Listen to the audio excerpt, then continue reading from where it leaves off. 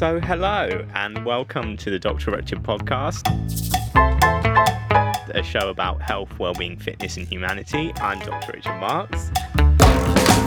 Today I'm excited to welcome Julie Camosseto. Julie is an IT consultant and an executive and business coach. So how are you? And tell me 3 things that make you smile. Hi Richard, I am good. 3 things that makes me smile. When it's a sunny day in London, the spring has arrived and people are smiling. That's rare. But at least we get part of the year. It happens once in May and once start of September usually, but that's very nice. My cats, when they do silly things. And my friends, I'm very grateful to have them around me. Yeah. And they do say, friends are the family you choose and that network that you build. They are, especially if you're an expat and you live abroad and you have to rebuild a life abroad, your friends become your chosen family. Totally. So tell me, what was it like growing up in France and how was that experience of kind of coming to a new country and rebuilding your life as an expat? How did you find that? Growing up in France, the bread was amazing. The best. I grew up in Marseille, so I grew up on the coast by the sea, and it was very sunny. And my family is originally from the south of Italy, so I had a very strong Mediterranean culture in my family. And growing up in France as well, I came to appreciate the education we receive. We have philosophy at school, and there is a teaching about how to think for yourself, which I've been appreciating a lot throughout my life, and I've learned to appreciate. Yeah, I think in French, in France as well, there's those amazing philosophers, and they spend a lot of time thinking and self-reflecting and reflecting on life and on their thoughts and on themselves. So that's one of the good things, and obviously like the cafe culture that came out of that. It is, and I remember as a student, I was studying English at uni for 2 years in Aix-en-Provence near Marseille. Wow. And we used to go to lessons, to class, and coming out, we used to go to a very small cafe at the corner down the street, and we used to debate on what was going on in politics, the latest news, but we were like 18, 19 years old. But that's kind of encouraged, isn't it? Yeah. To have your thoughts and have your opinions. And I think that's great in a world where, now things are so homogenized and maybe people are afraid to have opinions or thoughts, So I think independent thinking is important. It is, yes, absolutely. I was going to talk about how we know each other, and obviously we become friends and we know each other for quite a long time now. And obviously I've seen you as a patient for your teeth as well. You saved me Yeah. with my teeth. Thank you. I hope so. So tell me about what made you decide on embarking on executive and business coaching. I know obviously that you kind of did IT consulting and you have many skills before that, but what made you think specifically about going into coaching and what does that entail? I worked in IT for over 20 years now, and as I progressed throughout my career, I ended up working on a lot of transformation projects, and that involved working with leadership teams a lot and senior managers. And when I was applying the tools I had that were coming purely from the IT side and the consulting side, I started noticing that there was something missing. I didn't have anything that could allow me to create a deeper connection and to really work with these senior managers. And it's quite lonely. Up there in organization, Of course. They're quite lonely. Especially because in a way you're coming in as an outsider, being a consultant, you're not necessarily in-house in the system and you're coming in maybe to make change and people are maybe resistant to change. They are, yes. I noticed that a lot of those managers didn't necessarily have anybody to talk to. And very often, because of the pressure that they had to make decisions, the mind was trapped into a certain way of doing things. And I had no way to actually talk with them, talk this out, and make them aware of the thinking process and help this way to unblock things and to get on with whatever goals they had in a career. So that was one of the reasons why I decided to then go and become a coach. I have a question. What makes a good manager? And do you think anybody can be a manager, or do you think some people are more cut out for it than other people, and some people could never really have management skills? Or can anybody be taught, how to manage people? Some people are not interested in being managers. It's different from the question whether they can be managers or not. I think everyone can. People say that leadership skills are the most important in management.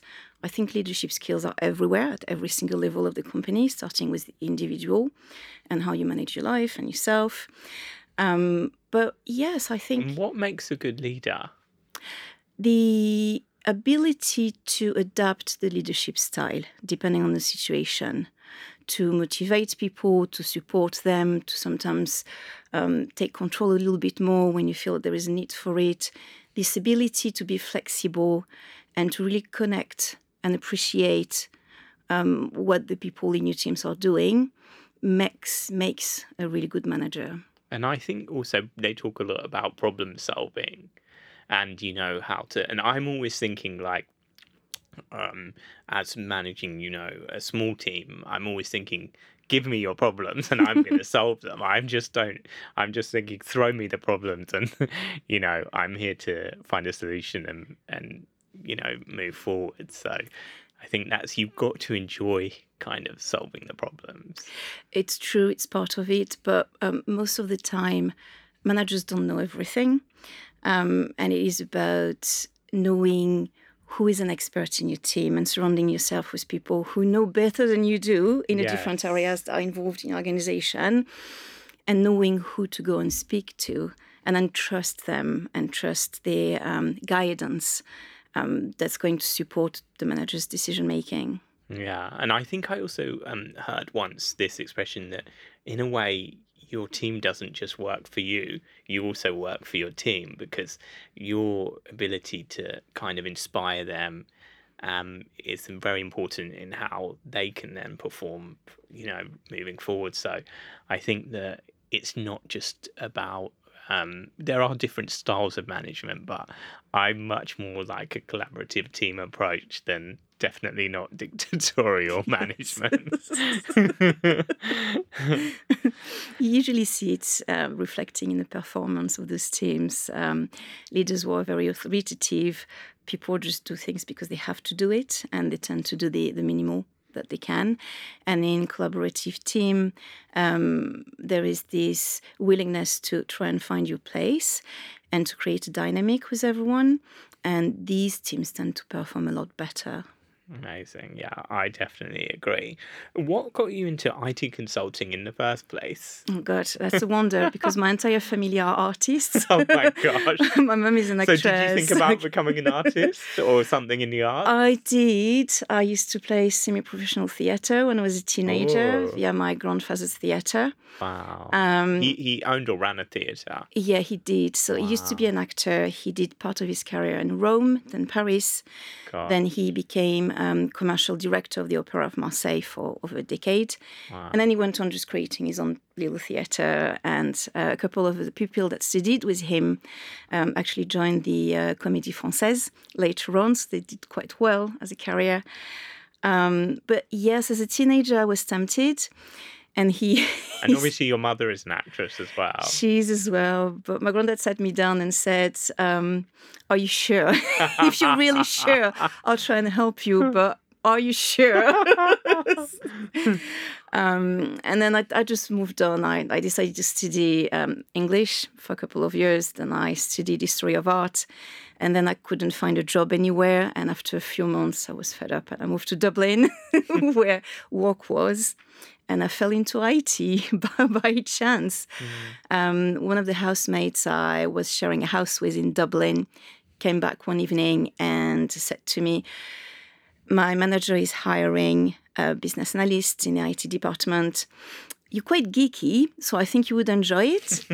And I just went for it. And that's how I started in IT. And later on, I decided to do a degree in computer sciences and just pursue the career. Yeah. And did you start in programming or did you go straight into consulting? The first couple of years for the master, it's quite general. And then you get to choose a specialization. And I went for IT management specifically.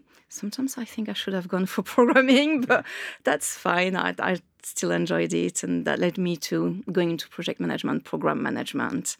And then what I've been doing now, a lot of situation recovery for organization when things go a bit pear-shaped. And I can use my experience from all the places I've had assignments with. And help them solve the issue. And how do you find, obviously you're working with managers and the team, how do you find to get them kind of on side to progress with new things and put new frameworks into place? Do you find that difficult or challenging, or are most people responsive? It depends. Sometimes there is resistance, which is normal, it's human. This is where coaching skills come into play quite a lot. Definitely, yeah. Sometimes it's due to beliefs or values that people have, or they are just scared to try something new. It's about going step by step, but I usually don't go for drastic changes. I look at what's happening. I try and speak with a lot of the people involved for the first couple of weeks and understand what the issues are or what the challenges are. And then I'm going to usually pick two things that I'm going to focus on. And by doing those two things, you notice that it impacts everything else. And then you go with that and adapt and involve the different people together. It's a lot about creating connections as well between people. There's a lot of silos, especially in big organizations. They just don't talk to each other.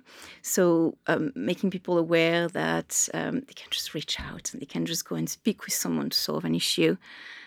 Is quite a big part of what I do. It sounds like normal, but it doesn't happen that naturally. Yeah, absolutely.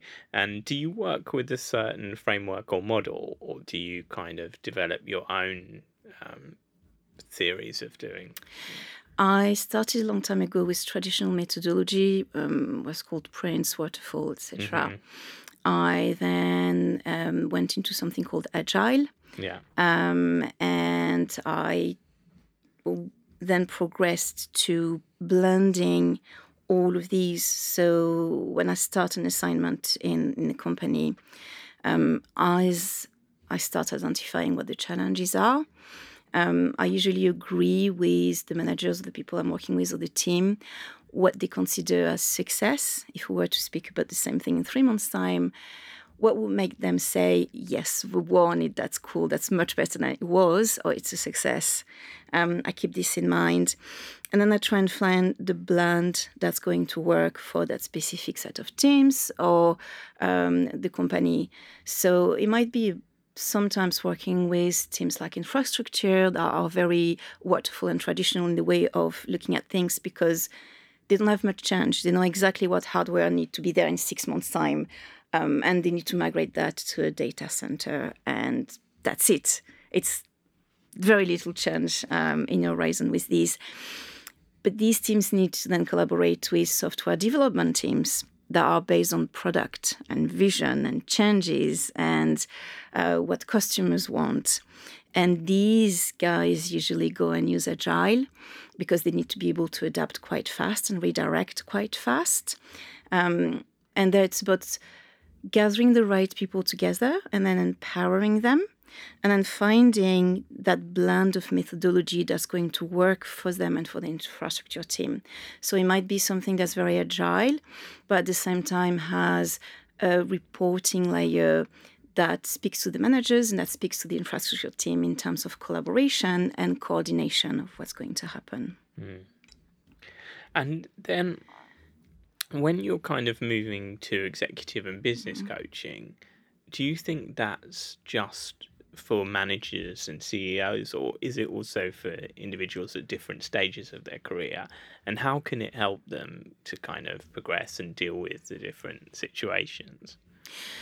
The difference between executive coaching and then professional coaching and business coaching. Professional coaching and business are very often based on the individual and focused on the individual career. It's one individual and just the career. And it might be with the company they are with during that time, or it might be completely separate. They might decide to move on with their life and create a completely separate business or a side hustle. And it's about supporting them in that journey and giving them the tools to do that. When it comes to executive coaching, what we do and the way we work with managers is going to very often impact the entire organization because of the level in hierarchy that these people are at and what they do in the company. So that's the main difference. A slightly different approach. Yeah. And one question is, I heard these two differing views that any employee could be coached to improve and get better, or what do you think about other people saying you should hire slowly and fire quickly?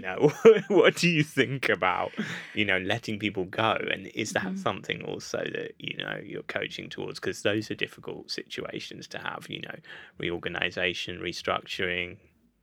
They are very difficult situations. So I do think that everybody should be a coach. I remember I wasn't sure what that meant when I first started studying to become a coach. And I did it with Barefoot Coaching. They're quite well known in the community. And the very first day, they said to us, everyone should be a coach. And I was like, yeah, but then how, everybody's going to want to do that. And then how do we do our job? What makes it different? But now I do understand it. Everybody should be a coach. Everybody should be able to help each other. It is about providing the tools to somebody who doesn't necessarily see them because you're in your own mind all the time. It's difficult to see outside of your filter. Having someone who comes to you and to make you aware of the thinking process and provide you with a set of tools for you to approach life and the challenges you set for yourself differently is invaluable. So yes, everybody should be a coach. I agree with that totally. Well, it's interesting as well, even the best top CEOs have executive coaches, and you would think that they're the people who in a way don't need it, but in a way they need it the most at the same time. They do. Again, it's very lonely at the top. Yeah, it's very lonely. And somebody you can bounce ideas with that is not necessarily a psychologist, so you don't have to go super deep into childhood trauma about it, but you can still define the challenges that you want to achieve and then perhaps find the work-life balance. That's what we're all searching for. Yes, it's one of the main questions that I have. It's one of the main things usually that people want. Work-life balance? It's I have children and I have this and then I have work and I'm trying to get fit. And Some people say to me anyway, when will you achieve work-life balance? But then if you do enjoy your work, that can still be a part of your balance anyway. Obviously it's still important to have boundaries. That I think is important, especially in the modern world where we can be reached by email and all sorts of mediums very, very quickly, and you can continue to be responsive. And someone also said to me, if you're a person who responds quickly all the time, people will keep on taking that, and they'll keep on expecting responses. And sometimes if you're a person who pauses and then maybe takes a little bit longer for a response, people will understand that, and give you a bit more time. It's true. Placing boundaries. I remember a really good friend of mine who's doing the same job as an IT consultant started contracting many years before I started myself. I used to be in permanent position up to about 15 years ago. And when I started freelancing, he said to me, make sure you educate people when you start somewhere and you spend the first few weeks just educating, place boundaries, because otherwise you don't have the time to focus on what it is that you want to do and you don't bring much value because so disseminated across everybody's expectations and demands, and it becomes impossible. Yeah, I was hearing this thing about in some investment banking, they used to have these things where you have to reply in 15 minutes, whatever happens. And they would send messages, can you get this to me ASAP or sooner? And you're just thinking, how is that even possible? But then that becomes one of the focus, and that becomes something you have to integrate and you have to deal with. So it's an interesting point, because in coaching, you and then in look a way, at how to if you're accommodate. always responding, how do you get time to actually work on the task in front of you? You try and carve time. I remember I did a contract with the BBC a long time ago, and we're working with about 30 development engineers, and we had a few product teams, and it was very hectic, and there was a lot of questions all the time. And I remember carving what looked like meetings, where I would spend time with the teams on the ground, just to be able to achieve something with them, like rather than just having time to be with them. Anytime you can. I guess because like also in the newsrooms and things, people are running around and story will break, it can be quite a hectic place. So just changing, tell us about your cats. Oh, my cats. So I have two cats. One of them is called Neo, and is a tiny tabby cat. And the other one is a massive ginger cat called Louis, who's very clumsy, and I adore both of them. Neo is actually was a female, or we thought so, when I got him and when I adopted him. And I think he was just maybe 2 months old, and I had to go away, and I asked one of my best friends to look after him. She had two cats as well. And whilst I was away, she texts me and she goes, "It seems that Naomi has grown a tiny pair of balls." So I came back and Naomi became Neo. There you see. But gender doesn't matter anyway. No, it doesn't. Like Neo is gender fluid. Absolutely. So tell us about fitness and how you integrate that. I know that you were training for a marathon, if I'm right. Yes, so I was in the south of France last week in Marseille, and I ran the half marathon called Marseille-Cassis. I used to be quite active growing up anyway. I used to play volleyball. In my 20s, I practiced Aikido, martial arts, quite a lot. I loved it. And then I moved to London and I started running. Then I had health issues and I had to stop for a while. And then I started running again a little bit. And then the pandemic happened. And as a woman, perimenopause happened. And the two of them, I put on a lot of weight. And then I decided to stop being lazy a little bit. And in the meantime, I started an HRT treatment as well. And about a year and a half ago, started running again. It seems good to have a challenge. And growing up in Marseille, I remembered seeing runners doing the Marseille-Cassis. So I decided to go for this one. I didn't really realize what I did to myself when I made that decision start of the year. The first 10 kilometers are pure elevation gain. And last week, it felt like my lungs were going to implode towards the end of the 10K. And it's in the heat, right, as well. And is it quite hilly or is it a flat? Very hilly. That's what I thought. Very hilly. So you go up and up and up and up. And then at kilometer 10, 11, you start going down on the other side. Gosh. Well, at least you come down. Yes. And at least you made it through the half marathon. I made it. I have the little medal. I'm very proud of it. Incredible. I'm proud of myself. And it's very motivating to keep running as well. And I've already registered for a couple more 10Ks and another half marathon. And I want to do this one again. I want to do a better time. So you did touch a little bit on hormonal changes, and how do you cope with that? And what advice would you give to, other women how to deal with these changes? I actually asked my mum why she didn't give me what she had, because she didn't even notice going through menopause. It was just like a breathe. So it does differ. That's the thing, isn't it? Everybody's experience does differ. It's different. So you can't really tell. I didn't cope very well with it at first. I felt like I was going crazy, like I wasn't myself anymore. I had absolutely no energy, brain fog all the time. I was questioning myself all the time. It was just really, really hard. The advice I would give is to just talk about it a lot. There's still taboo around it.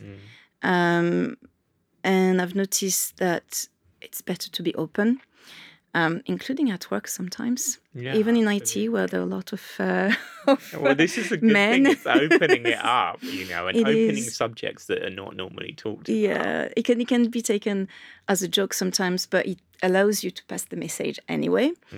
And it's educative as well. And like I remember one of the contracts I had just before I started HRT. I was with HMRC, with the government, for a year and a bit on a contract, and my team were only men.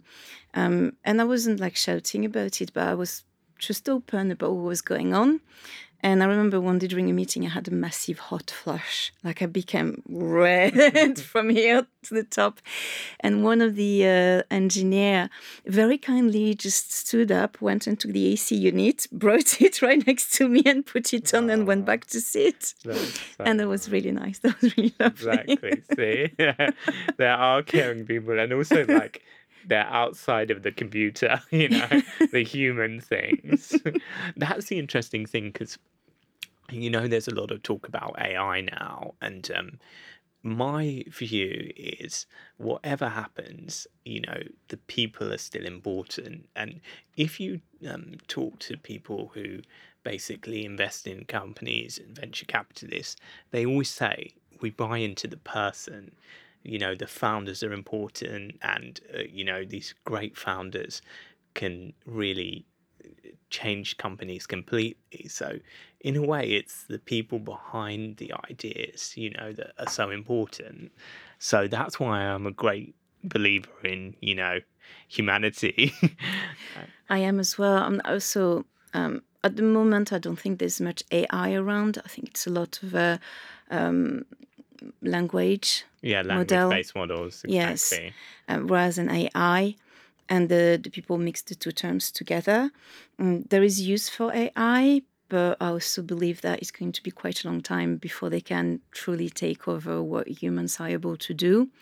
There's something about being self-conscious and having a gut feeling and understanding that movement is perhaps not only concretely on the map, but it's about where you're going as well and how that's going to impact. And AI can't do that. I think that's what people don't realize. Like a large language-based model, that's not necessarily consciousness.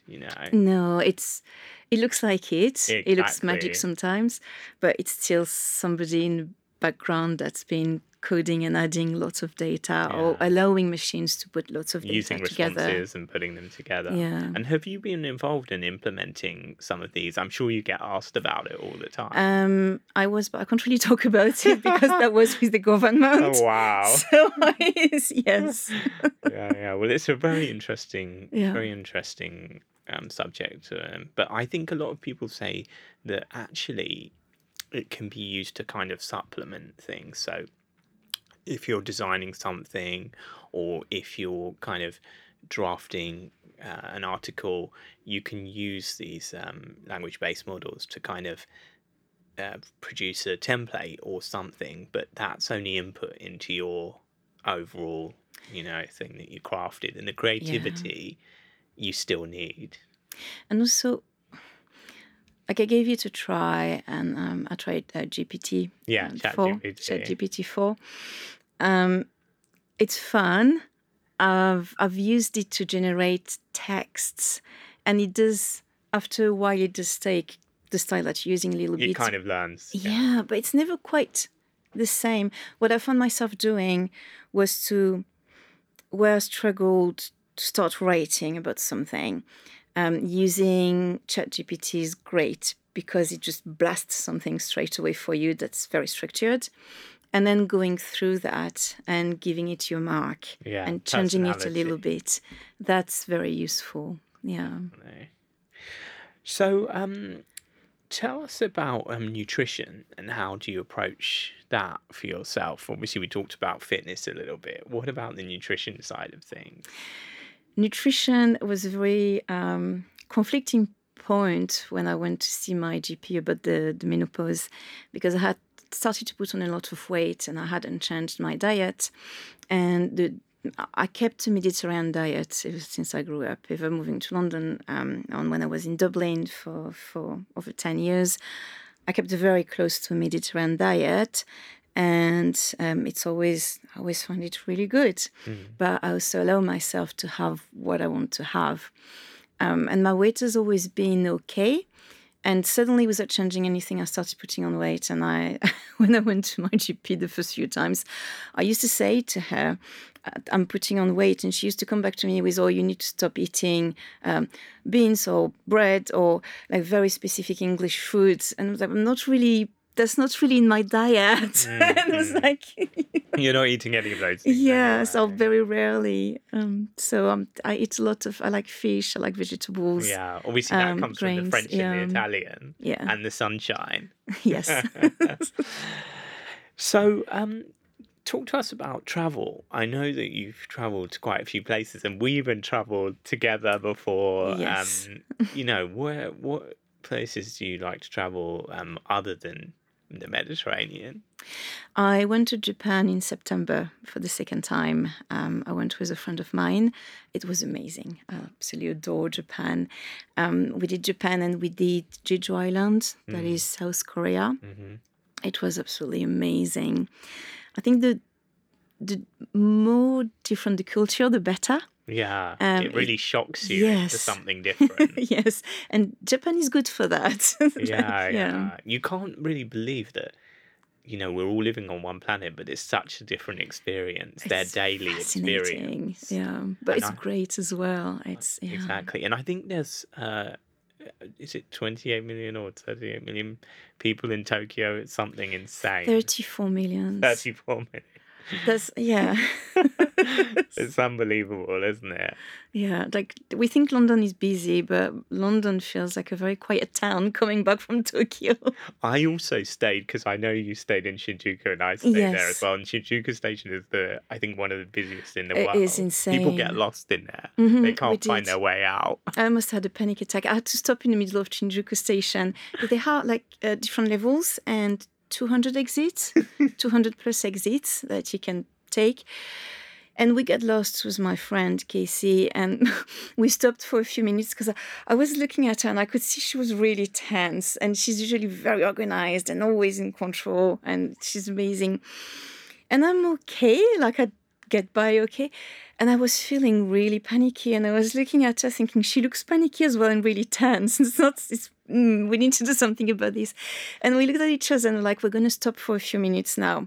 And we just stood there near Pella in the middle of Shinjuku Station inside going, it's going to be okay. We will make it out. They have people just directing people around. They do, but we went to a guy that was his job, and he had like a set of little maps around his neck, and we asked him, we said, well, we'll need to go here. We have no idea where we are. Please help. And he had to, first of all, look at all the little maps, and then he said something, and then we followed him, and he went to one of his colleagues, and he asked the colleague, and the colleague went to another colleague, and that other colleague was able to help. And it was like, if they have to do this to give you the right information, it is complicated. Maybe we get used to it after a while, but yeah, it's a maze. Yeah, and I think that's really interesting, is their balance between futurism and also like that traditional, with the temples and the geisha and that kind of thing, and then the manga and the buildings, and it's unbelievable. It's such a mix. So in Tokyo, in 2 days, I went to like a Japanese style garden, and it was very peaceful. It was amazing. I visited the temple. I went to a cat cafe which was really cool as well. I cheated on my cats. I'm hiding this from them. And then I went to a bar where you had little robots coming to serve you. Oh, wow. So yeah, It's a bit of everything. It's a bit of everything. It's really cool. And the cat cafe had this entire wall of mangas, that you could choose from and read. Yeah, I think that's it's so colourful, you know. So, how do you think that your journey and your personal story and message can kind of inspire others and help them going through similar situations, either in a, business and executive sense and also in a personal sense? I believe the personal journey guides a lot of what's happening, both personally, but also professionally. Um, I'm lucky. I've had quite a lot of experiences throughout my life. I lived in 2 different countries, Ireland and then the UK, and I found myself in quite extreme situations. When I moved to Dublin, I broke up with the person I was with in France. It wasn't going very well anyway. But I arrived in Dublin and I was supposed to stay the first months whilst I was starting work with his friend. And when he knew that we had broken up, he threw me out. So I found myself homeless for a couple of days. Oh my gosh. I was married in Dublin to a man who was from Manchester. I got divorced. And when I got divorced, I came out. I decided to convert to Buddhism. And I decided to move to London. And Colourful. I made that decision at the start of 2010. I remember it was January. I was just back from Japan. It was the first time I had been. And I made that decision to myself. And I thought by September, I wanted to be in London. And I wanted to live near Notting Hill because that was just famous. Yeah, that's what I knew. And I want to work in the city. And I went with that. And I kept working and I started looking for jobs from Dublin. And I didn't have much chance. No one was coming back to me. And then in June, I was fed up and I thought, you know what? I'm going to hand over my resignation. What happened will happen. We'll see. I'm just going to keep persevering and we'll see. I handed over my resignation. I had been with the same company, car rental company, for 11 years. I saw a role in London that was in the city for a data company that was doing reporting. And I remember looking at it and I was at work on a break and a friend of mine said to me, just apply. You never know. I was like, yeah, but it's quite a senior role and I'm not sure. I don't know, I'm not sure. And she went, just go for it and you'll see. And I applied and then I forgot about it because I applied to so many things. In July, my best friend who was in France asked me to help her going to Chicago and looking after kids. She's an English teacher, looking after kids with her. So I spent a month in Chicago. And whilst I was there, that company contacted me and said, well, would you like to interview? We like your CV. Are you interested? And I interviewed at my first interview in Chicago. And I remember I had only holiday clothes on and I had to borrow a suit that was way too big for me at the time from the people who were staying with. And I did my first interview and then I did the second interview. And a week before we were due to come back, I was supposed to go to Marseille first and back to Dublin. They said to me, you've made it through. It's you and 2 other candidates. We'd like to see you in person, but we'd like you to prepare something for this. And I was quite, I couldn't believe it. And I was with my friend, I was in Chicago, my mind was there. And I waited until the last minute to prepare that thing. So I found myself buying a USB port and doing the preparation on a flight back, the overnight flight back to Marseille for that thing, for the last interview. I arrived in Marseille. I had changed my flights at the last minute to go via London and then Dublin, flew to London. When I arrived in London, I was so jet lagged. And I think it played a part because I was so tired. I was actually relaxed for the interview. And I gave my presentation, went back to London. August arrived. And I was thinking to myself, God, I have nowhere to live in London. I don't know where to go. I gave my resignation and I told the people I'm sharing the house with since I was divorced, that's it. I was going, they found somebody for the room I had. So end of August, I'm there's nothing for me here, and I have nothing in London. And I was starting to be really stressed. I think you're very brave. A bit crazy as well, I think now. But anyway, and I remember mid-August, I thought to myself, I'm just letting go. That's it. Like, I've done everything I could. We'll see. And on the third week, we went to the pub with my friends to celebrate me going, as a living do. As I was in the pub, the company called me and said, we're offering you the job. Can you start on the 6th of September? I remember the date. And I was over the moon. I was super happy. So that became celebrating as well. I got quite drunk that day. And when I came back, I was drunk, but I went on Facebook. And as I went on Facebook, the minute I logged on, a friend I had made from London who had been on holiday in Dublin posted on Facebook, I'm going away for 3 months and subletting my room with agreement from the landlord.